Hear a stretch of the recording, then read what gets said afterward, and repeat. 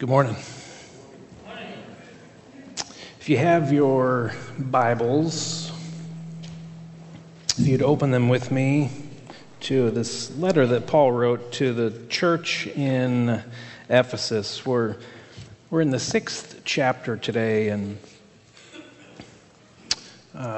as we start, I'm going to say that I have bad news for you today and good news. So let's maybe read the text first. How about that? All right, I'll just lay that out there. Bad news and good news today. These are the words of Paul, and I can imagine, I believe that he wrote this while he was in chains, jail, house arrest, whatever it was. And so I think maybe when you're chained up to something in prison, maybe words mean a little bit more. I don't know. I've talked to some people who have been in jail, who have been out of jail, and they have reported that they thought about things maybe in a more clear way than they had ever thought before. So I imagine that as Paul may be wondering, is this my last day? I wonder if they'll just end it today. He's pouring his heart out to this church that he planted in Ephesus. And so we're at the very tail end of this letter in Ephesians 6. And he writes, finally, be strengthened by the Lord and his powerful strength. Put on God's armor so that you can make a stand against the tricks of the devil.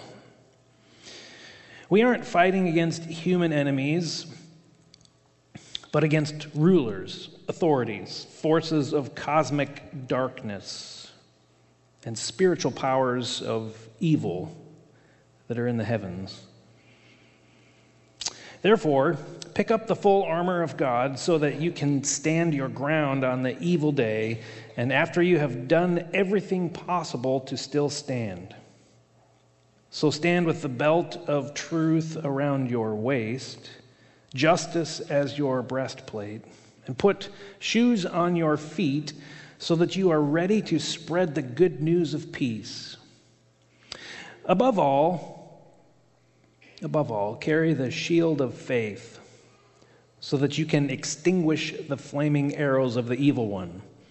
Take the helmet of salvation and the sword of the Spirit, which is God's word. Offer prayers and petitions in the Spirit all the time. Stay alert by hanging in there and praying for all believers. As for me, pray that when I open my mouth, I'll get a message that confidently makes this secret plan of the gospel known. I'm an ambassador in chains for the sake of the gospel. Pray so that the Lord will give me the confidence to say what I have to say. It's the word of the Lord. Thanks be to God. So I said I have some good news and I have some bad news. And as I've been up and about this morning, I've been thinking about the fact that it's kind of a Hallmark holiday. It's Father's Day, and well, I guess that means a little something to me. Two of the best, yet two of the hardest things that I've ever done or tried to be in my life. One is a good husband. Sometimes I think I do okay. Other times, isn't that a struggle we all have, guys? And the second thing, that's one of the best things, brings a lot of joy, but is also particularly difficult and challenging, is being a dad, being a parent. There is so much going on in our world that There's so many things that are competing for our kids' minds and attentions these days that to patiently lead and guide and teach our young ones what it means to follow the Lord is particularly challenging. Both of these things, being a husband and a parent, are things that we enter into, and they are long-lived. These are journeys that you're on for the long haul. It's not it doesn't all get wrapped up nice and neat in a 30-minute television show. It's something that you enter into, and it takes a serious amount of time and energy and commitment. And I'm reading this today, and I'm thinking of it in the context of being a dad, this text. What are we trying to teach? How are we trying to live our lives in the community of believers, in our families, in our workplaces, in the world? I look around, it just struck me. It's been several months, but my whole family's here today. I love it. Two of my kids are here purely by choice, because they want to be here. The third one, he really wants to be here. He's the one who, on Sunday morning, he's the second one out of bed on Sunday mornings. Usually he's the first one out of bed every day of the week. Sundays, I'm up and about pretty early. But he comes with me every Sunday morning and helps out getting things organized and ready, and I appreciate that a lot. So he wants to be here, I know that. But he also knows in the back of his mind that there's not really much choice in it. This is who we are, and this is what we do. And we are bringing him up in that way. And it's part of that consistency. And it's just good to have all of my family in the same room today. There's good news and bad news in this text. Let's start with the bad news. Probably a good place to start, because then we can, end with the good stuff, right? Go along with me. The bad news is that we are under severe attack. There is this battle that's raging out there, out in the world. Most of the time we can't really see it. We see the results of the battle that's raging. But we don't always see where the evil is coming from or where it's worked its way into. We're not fighting against people or governments or things like that. What Paul says is that the battle is against the rulers and the authorities and the forces of cosmic darkness and the spiritual powers of evil that are in the heavenly realms. He's saying that there is this darkness out there that is evil. Now, when I have conversations with people about spiritual warfare, most people have one of two responses. Well, the first is to kind of sweep it under the carpet. You know what? I'm not convinced that that's a reality. I don't know if that's true. These kind of people would prefer the cartoon version of the devil wearing the red suit, the horns, and the pitchfork. Because when you reduce the devil to a cartoon, it's much easier to dismiss as, that's just a bunch of nonsense. On the other side, there are some people who are totally into the reality of the spiritual warfare, and they take it to maybe an unhealthy extreme of it becomes a fetish of sorts, and when I look at the pages of the New Testament, you don't get either of those two extremes. The New Testament writers present it to us as a matter of fact. This is a battle that's raging. You need to be aware of it because it's coming to your door. They don't spend a lot of time unpacking it or, just dwelling on it. It's just a reality that is there, and so we need to be aware of that. And when I think about being under severe and heavy fire, that's not really good news. I put that in the bad news category. Now, Paul has written this very nice letter. It's been one of instruction to the church on how to live a godly life. How do you live this Jesus life in culture? And he's done a very beautiful job of describing what it means to live this whole new life, which is made possible through the death and the resurrection of Jesus. That's what he's been writing to this church about.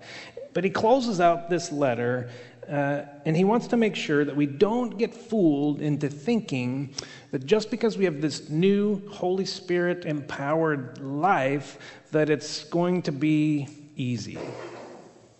He ends, finally. I want to tell you about this battle that's going on, that's out there. So all these things I've been teaching you, it's not going to be a walk in the park. This is not like playing wiffle ball on Sunday afternoon in your yard. There's going to be opposition and there's going to be adversity, and it's going to be intense. And you need to be aware of that. This is a life and death situation. And you need to be aware that you're going to have to armor up for this one. You got to put battle gear on if you think that you're going to be able to survive. Now, we need to, as we move forward, we need to remember that Paul's letter is first and foremost plural. And what I mean by that is Paul is writing to a church. He is not writing to any one specific person.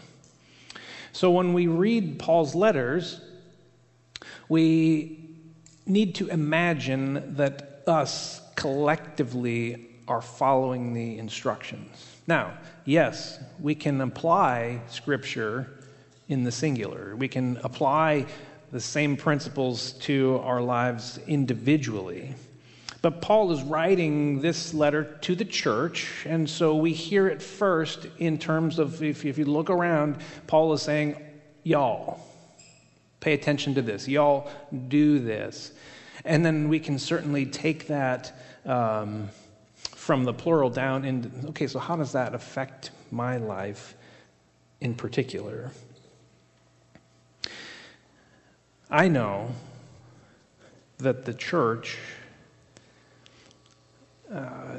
has provided strength for me throughout my life. Knowing that there are other people, there are other believers who are struggling with similar things. Maybe we're struggling with things that are slightly different, but we all have our own struggles. But we all come together on a regular rhythm and routine for the same purpose. And we are fed, and we lift God's name in praise. And we do this collectively. And when you do something together with other people, it gives you encouragement and strength for your journey. None of us could get through the Christian life if we were disconnected and totally on our own. Paul is saying here, put on the armor. You, the church, are under this heavy attack of the devil. And there's no way that you're going to survive unless you do this together. There's no way that you will get through your Christian life without a church, without being connected to the body of Christ. You can't do it on your own. So you can apply this both in a plural sense, but also an individual. It's hard enough for the church to come together in a plural sense and make it through. There's absolutely no way that we can go it alone. Paul says that we need to be aware and be ready to stand against the tricks of the devil. The devil has schemes. The devil likes to play games. He's full of shenanigans. And the Bible says that he, in other places, says that he prowls around like a lion looking for something to devour. That something is you and me. I prefer to think about it as he's looking to devour you, but I know it's I know it's me included with that. I'm not sure, people have asked me this, I'm not sure how the devil and his minions have access to our minds. My theory is that we give him access. My theory is that in a weak moment, in a vulnerable time, the devil comes to us. He doesn't have access to our mind yet, but, he starts to present things to us, and they look so good and appealing, and they feel so right that we just open ourselves and we fall prey to his tricks. He looks so enticing, and he makes our selfishness seem so good that we just open the door for him. Paul gives more information here in these couple of verses than maybe we would get on a surface reading. In the old language, it says that Paul says, "Stand against the wiles of the devil." Now, we don't usually use the word "wile" anymore, except when we're watching Bugs Bunny and Roadrunner. Wile E. Coyote, right? It's the same word. Wile E. Coyote. He's he claims to be this super genius, right? But most of the time he outsmarts himself, and he really wants to have Roadrunner for dinner, but he comes up with all of these schemes, but for him they never seem to work out. Wile is a devious and a manipulative strategy that the devil uses to trick and persuade you into doing what he wants you to do. Watch out for the wiles of the devil. The Greek word that Paul uses here is methodios. And methodios is, if you take that word, you can hear another word in it, method. Okay? So you hear another word in there, our English word method. But you have to break down this word, and it's made up of two Greek words that are jammed together. And the first one is meta, which simply means with. The second word is hodos, which means road. Which, when I first figured that out, I'm like, wait a second, we're talking about schemes and tricks and why? How do we get to there from with a road? Now you got to think about that one for a while. Paul's telling us something here. Paul is telling us that when the devil puts his subtle and tricky schemes to work, he does so on a road. He has a path. He has a plan. He seeks an inroad into your mind. He has a method about him. When you go on a trip, Well, I know when I do, I'm a map geek. And so I'll sit down at night and I'll open up an atlas, and if I'm going somewhere, I know exactly which road is going to get me there. I think the devil, in his schemes, plots out the best road into your mind. The devil operates on a road. He's this traveler who travels on this road, and he has one destination in mind. He has one direction in mind, and that's inside your head. And if you take this further, if I'm reading my Greek correctly, it's singular. It suggests that he only uses one road. He's a one-trick pony. We think about the devil having multiple tricks and schemes and ways to get at us, but Paul is telling us, no, he has one road that he travels over and over and over. And if you ever travel the same road over and over, you know that road, don't you? And if he only has one trick, one scheme to get at the inner recesses of our mind, I believe that he knows it inside and out and has mastered it.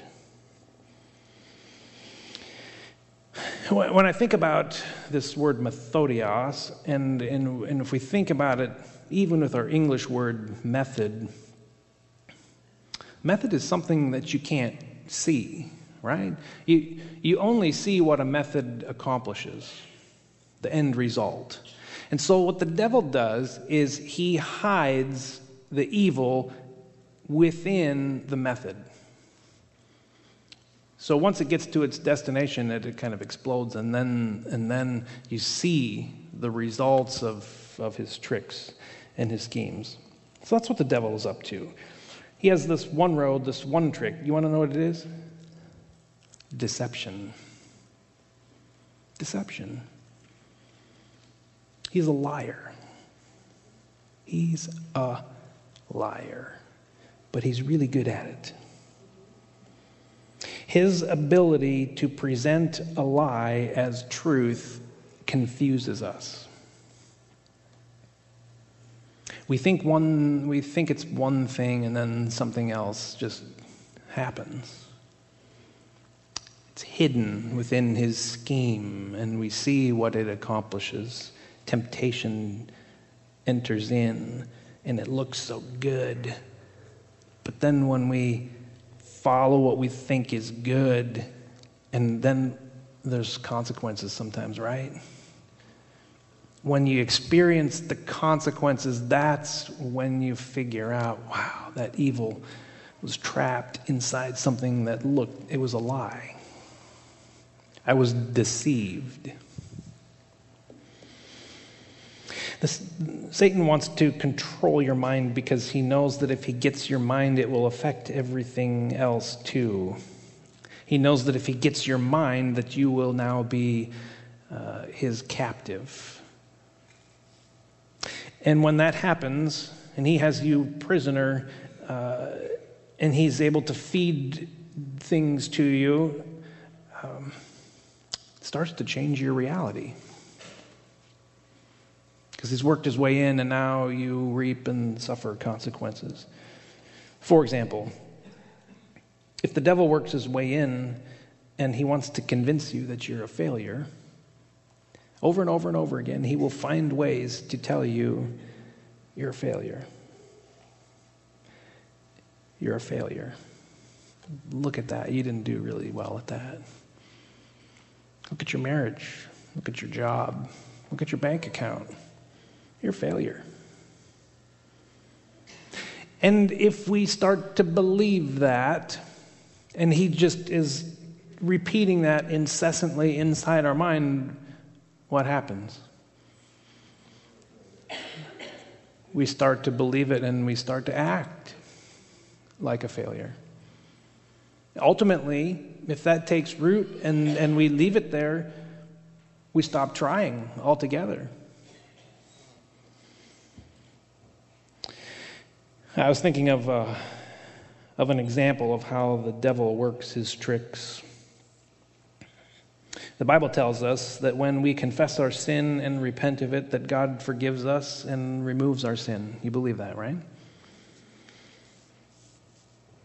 And the Bible tells us that when God forgives us our sin, He will remove it from us as far as the east is from the west. That's in Psalms.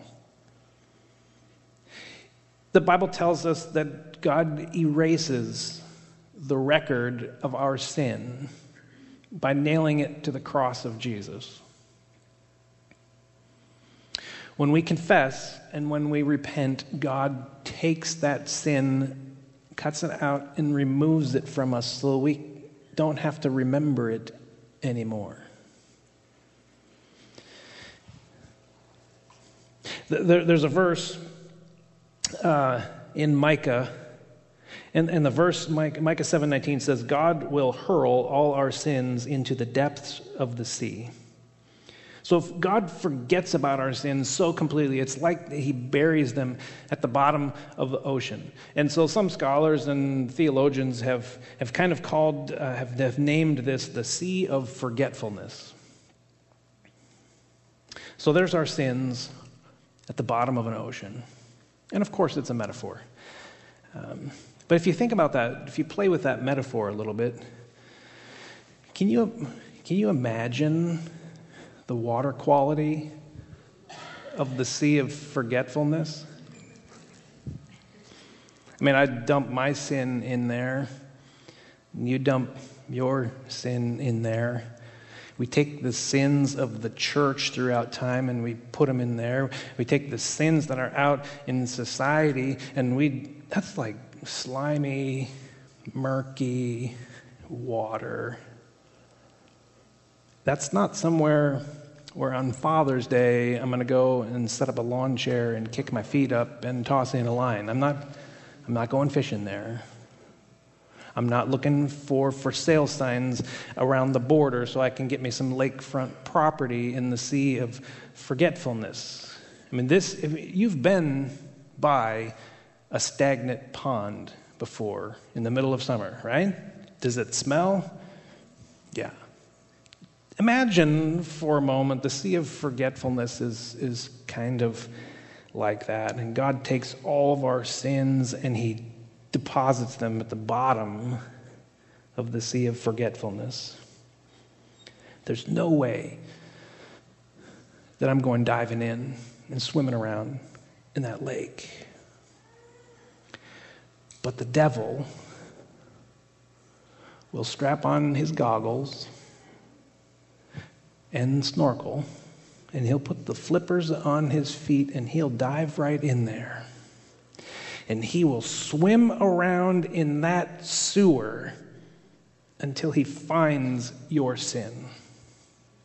And he will pull that back up, and he will bring it right in front of you and say, look at this. How dare you call yourself a Christian with this in your past? How dare you show up on Sunday morning and raise your hand and praise God with those filthy lips? What if your family knew? What if your friends knew about what you did? How dare you? Makes you start to feel guilty again. He reinvents guilt in your life, and you feel guilty all over again for sins that you thought God had forgiven you of and removed as far as the east is from the west. Those sins that He took and said, you know what, I'm going to put those on the cross, and I'm going to throw them into the Sea of Forgetfulness. And Satan pulls them out and says, no, they're right here. You got to feel guilty about that.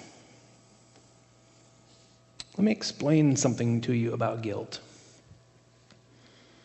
God is not the creator of guilt. Guilt comes along with sin.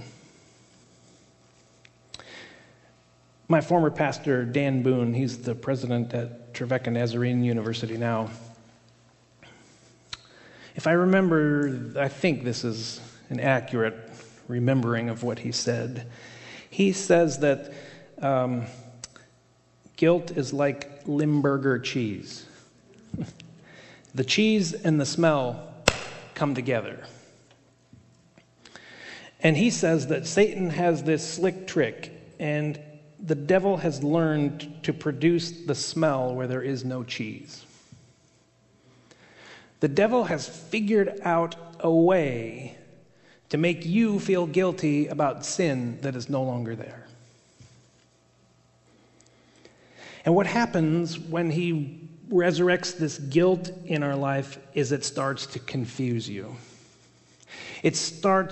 What happens is you start to build up a wall between you and God because you're feeling guilt because you don't believe that you have been forgiven. And so now you start to question whether what God says is true or not.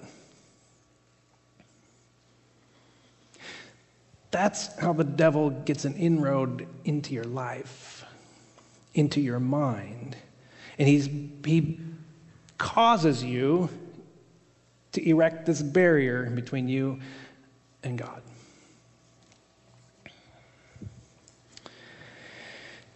And if that doesn't work, he goes swimming in this pond over here again, and he finds that sin, and he brings it to the surface, and he cleans it up. He polishes it off. And he brings it back to you and like, hey, remember the good old days? You got to try this again. Those were some good days, weren't they? Man, you miss that, don't you? And he tempts you to redo the things that you've already done and repented of and moved beyond. He knows where you're weak. He knows where you're vulnerable. And he's a master at making evil things look good.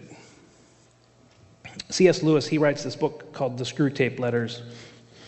And he does a really good job of kind of personifying or painting this picture of how the devil and his minions work and get access to us. And so these are a series of letters that Uncle Screwtape writes. And he's this upper echelon tempter in the world. And he writes these letters to Wormwood, his nephew, who is kind of a junior rank tempter.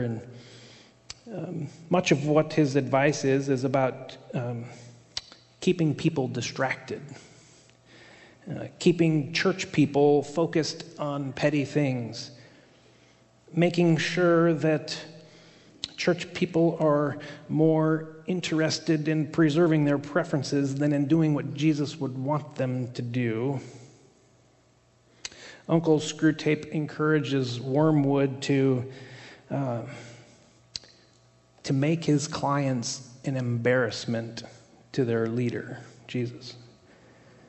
Encourage gossip and half-truths and expose their hypocrisy and continually remind them of unresolved anger and their inability to forgive people. And then he says, if all those things don't seem to be working, then what you need to do is just rock them to sleep.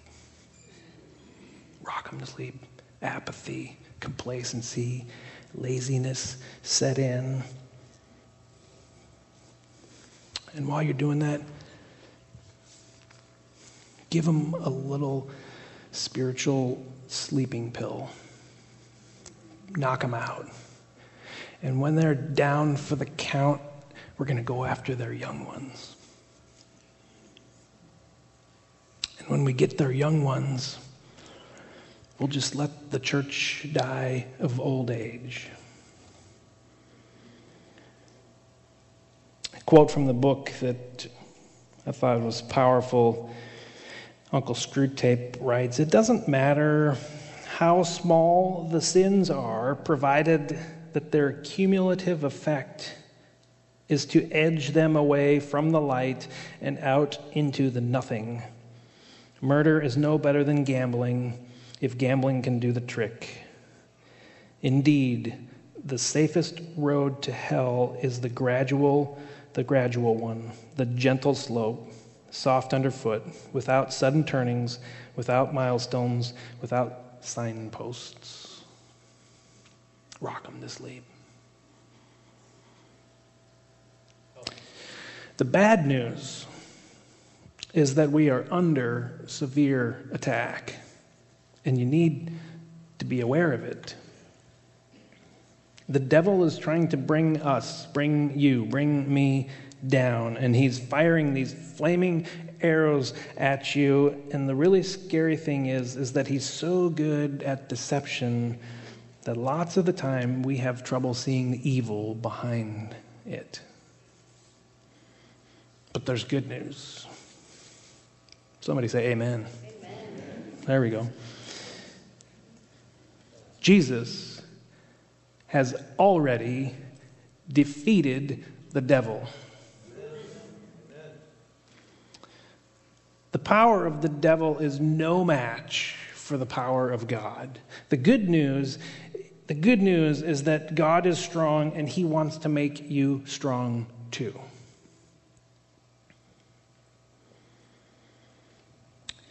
Paul says that when God makes us strong, we will be able to stand up, stand against, stand firm when the devil brings the attack to our door. You can resist. If anyone is in Christ, he is a new creation. The old things have gone and the new have come. That's words that Paul wrote to the church in Corinth. And what he's saying is that you are a new creature when you accept Christ into your life. You don't have to be shaped by the things that you were shaped by before. When you come to Christ, you can leave the old life behind and you can live into the new life that he has created for you, and will help you live into by the power that he gives us through his Holy Spirit. God gives you everything that you need to stand up. We may be vulnerable, but we're not defenseless. We might be in peril, but you're not helpless.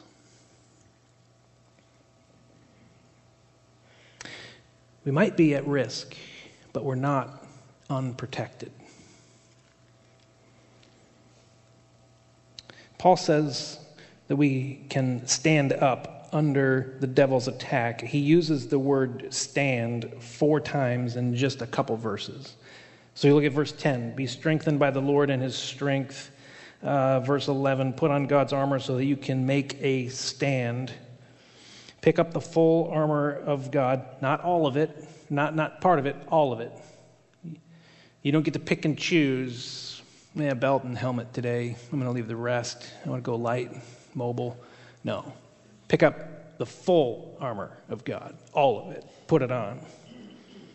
So you can stand your ground. Now the word stand there's 4 uses of the word stand. 3 of them Paul uses the same Greek word. This one right here in verse 13, so you can stand your ground, is a different version of the word, and it refers kind of to a victory stance, a victory posture. So, at the end of a football game, you go into victory formation. You know what it looks like. It's taking the knee. That's actually that's pretty good theology right there when we're submitting to God and so forth. But it's a different version of the word stand, and it's one that maybe more appropriate would be how a boxer stands over somebody he's just knocked out. It's a different posture. It's the stance of winning, of victory. And God provides everything that we need. Paul says, armor up. You have all of the gear that you need to be prepared and stand up under the attack that's coming to your front door. Yeah. I was thinking as I was preparing this message, there's a phrase that's out there. I think it maybe might even show up on a greeting card once in a while. You might have even spoken these words out loud. And you probably spoke them while your heart was in the right place. but the words when they come out are just a total lie. So if you've spoken these words, I'm not picking on you. Not at all. Nowhere in my heart is there a desire to smack you down for something that you were trying to build somebody up and encourage somebody on. But somebody has probably told you in your life that God will not give you more than you can handle. Have you heard that before? I don't know how many people I have heard tell me that. Hey, don't worry. God won't give you more than you can handle. That's a lie. That is just a load of the stuff that was in that pond over there. Think about it for a moment. If we didn't experience in life more than we can handle, would we ever need God? Don't you think that it's when we get to the border of what we can do on our own and we find ourselves on the other side of that border, when Peter was in the water, walking on it, probably not knowing, I don't know how this is happening, and he looks around and he sees the wind and the waves and he figures, I'm a human, I can't walk on water. He sank. It was more than he could handle on his own. Jesus is the one who reached out his hand and gave him the strength to do that. Jesus was the one who gave him the ability and the strength to be able to step out of that boat and walk across the water. You in life will experience things that are way beyond what you can handle. And you ought to be grateful for that, because that's when we turn to God. That's when we reach out and we yell, help me, save me. I can't do this on my own. God, you're going to have to help me. Paul is saying that when the attack of the devil comes upon us, it's way more than you can handle. You need the power of God in your life. You need the armor that he provides so that you can stand up underneath it. Paul uses this imagery of the Roman soldier, put on the full armor of God. And Roman soldiers in Paul's day were everywhere, dressed in their full uniform, shiny helmet, breastplate, sword, shield, spear, whatever.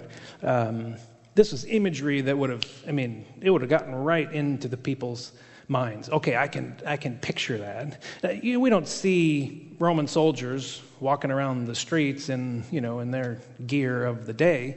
Maybe we, when I think about the full armor of God, I brought it with me. I decided not to bring it in, but I brought my whole bag of hockey equipment, because that's what resonates with me. When I gear up for something, I think in terms of hockey, and you may not. It's Western Washington. I don't think too many of you are hockey aficionados, but that's the sport I grew up with, and it works for me. Helmet and the shoulder pads and elbow pads and little pants you pull on and the shin guards, and you got to armor up for that game. That's what I think about. And Paul uses this physical armor as the imagery for spiritual army that God gives us, this spiritual armor that we as believers use. And he talks about this, the belt of truth. Truth, it's one of our most basic virtues. And we live in this world that fake news and rumors and gossip and deception and just flat out lies. There's a place. It's crucial that we are bearers and that we put on truth every day. Don't ever back down from the truth of the gospel of Jesus. He is the one who said, I'm the way, I'm the truth, I'm the life. We need to have that absolute truth in our lives as something that gives us a guide and a boundary and it's like driving a stake into the ground. Don't back away from that. Stand firm in the truth that Jesus is. And then he says, put on the breastplate of justice or righteousness. And if you think about the breastplate right here, it's protecting really vital organs. Your heart is right behind that. You need to guard your heart. And You know, Jesus' righteousness is credited to you by his work on the cross when you acknowledge him as your Savior. And if you're seeking after Jesus and you're really trying to follow him, you're going to start to live in a more righteous way. You're going to do what Jesus does, and you're going to go where he goes, and you're going to look more and more like him, and that's a righteous way of living. And when you're trying to follow in step with Jesus, that's a way to guard your heart. Put on the breastplate of righteousness. Put on the shoes of peace. Not just absence of conflict, but this is a reminder that, you know, harkens to the fruit of the Spirit that Paul talks about. Is you gotta put shoes on your feet to go long distances. I ran a marathon, and the guy did it barefoot. Man, that was crazy. But when I go long distances, when we go on this backpacking trip, I want good, solid shoes for good footing. And Paul uses this imagery. To be a peacemaker, you're going to have to travel some miles. It's not a real quick process, but you have to go out step by step by step and be patient. And it's a long journey towards making peace out in the world. You can have peace with God, and he wants you to, once you experience that peace with him, he wants you to extend that out into the world, into your relationships. Pick up the shield of faith. Now, the Roman shield was it was large, and it was kind of rectangular. And it was good for, blocking arrows that would be fired at the soldiers. And another use, they would make this formation, and they could stand side by side by side. And if they put their shields out like this, they could make this wall, and it was almost impenetrable. And so what would happen a lot of times, they'd go into battle, and they'd put up this wall, and the enemy would wear themselves out trying to get through the wall. And once they were worn out, then the battle was basically over. Pick up the shield of faith. Find strength in the community of believers. Trust in God to save you and to protect you and to provide for all of your needs. And even in times when you feel like you're under severe attack, trust that God will protect you and give you the strength that you need. Put on the helmet of salvation. You got to protect your mind with the assurance that God has indeed saved you, that God has indeed forgiven you, so that when Satan pulls that sin out of that slimy pond, you can laugh at him and say, you know what, you can go, I see you were swimming around in that sewer. Why don't you go back over there and dive in again, because that's not who I am anymore. You got to put the helmet of salvation on and protect your mind and be assured that God loves you and that God has forgiven you and that God will help you make a better way. Now, all up until that point, I was looking at all my hockey gear. Helmet, elbow pads, shoulder pads. I put it all on last night. Lisa took a picture. It'll probably show up on Facebook sometime. Please don't laugh.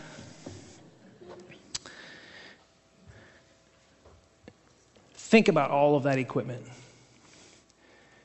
It's all defensive. It's all for protection. I don't play offense with my helmet. I don't play offense with my elbow pads or my shin guards. Now, they're with me when I'm playing offense, but those things their sole purpose is to protect me. All of the pieces of equipment so far in Paul's list have been for defensive and protective purposes. There's only one offensive thing that he mentions, and that's the sword of the Spirit, which is the Word of God. And it's indispensable. You got to carry your sword around. Now, we've got to think about the sword in a really careful way.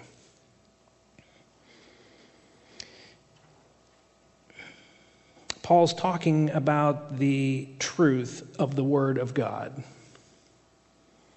the boundaries, the coordinates for our thoughts and behaviors. That's what he's talking about here. I'd go a bit further and suggest that I don't think Paul is yet talking about the Bible in the same form that we have. He's talking about the Word of God, but not necessarily the Bible. And Christians are famous for using the sword to cut people down, to bludgeon people over the head with it.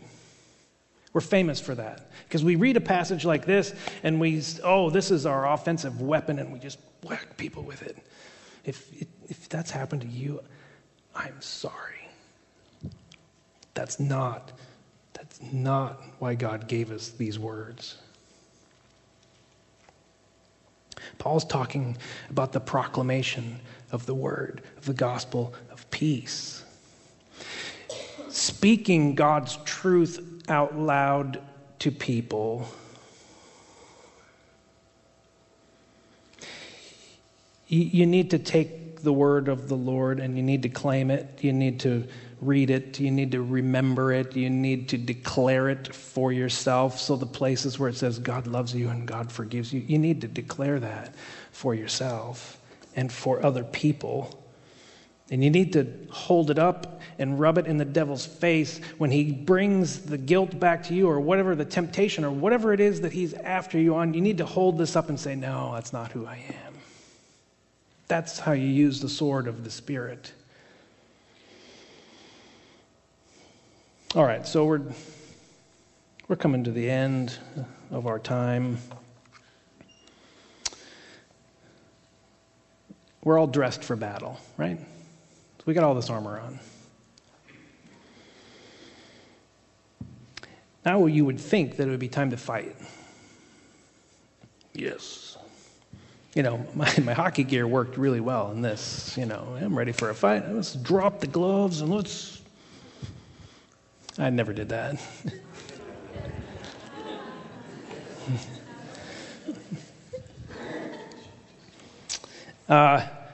Metaphors break down at some point everywhere.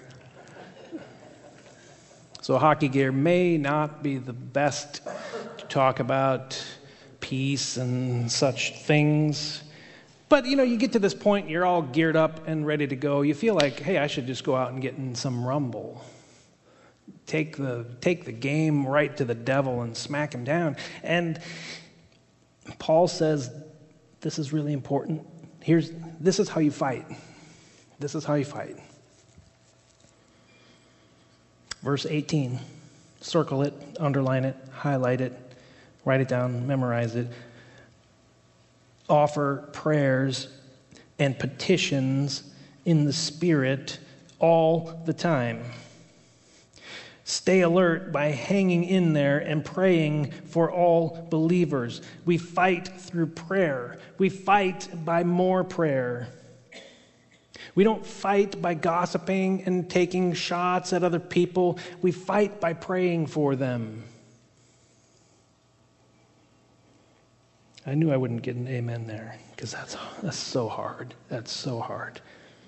We don't fight by shoving our morals down other people's throats. We don't fight by judging others. We don't fight by condemning people. We don't fight by depersonalizing and dehumanizing people who think differently than us. We fight by praying for them. We fight by submitting to God.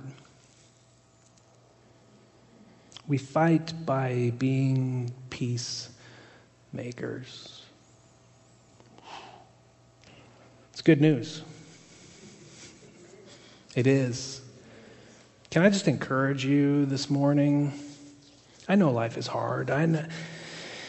I know living out your faith in every circle that you travel in is hard. I know that responding in love and not anger is a challenge. I know that there's battles when we are confronted with forgiving other people. And I know that temptations are strong and in our face all of the time. And the devil is so deceptive. He's so good at what he does.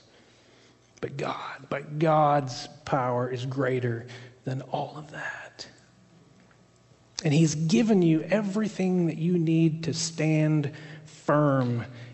You can do it. You can do it. We collectively can do it. One of my daily prayers as your pastor is that God would fill you with his strength so that you can stand up against everything that you face on a daily basis.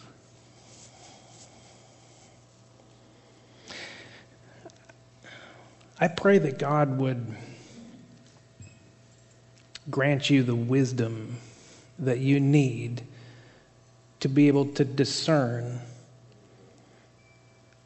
and see the evil that the devil is trying to hide on you.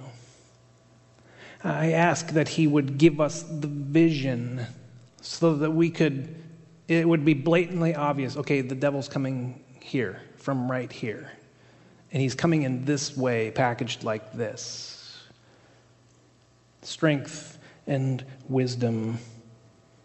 And I pray that you would be able to know the sword of the Spirit, read it, memorize it, and that you would be able to use it in a way that's both loving and graceful. And like Paul said in verse 18, and I pray that you too will offer prayers and petitions in the Spirit all the time.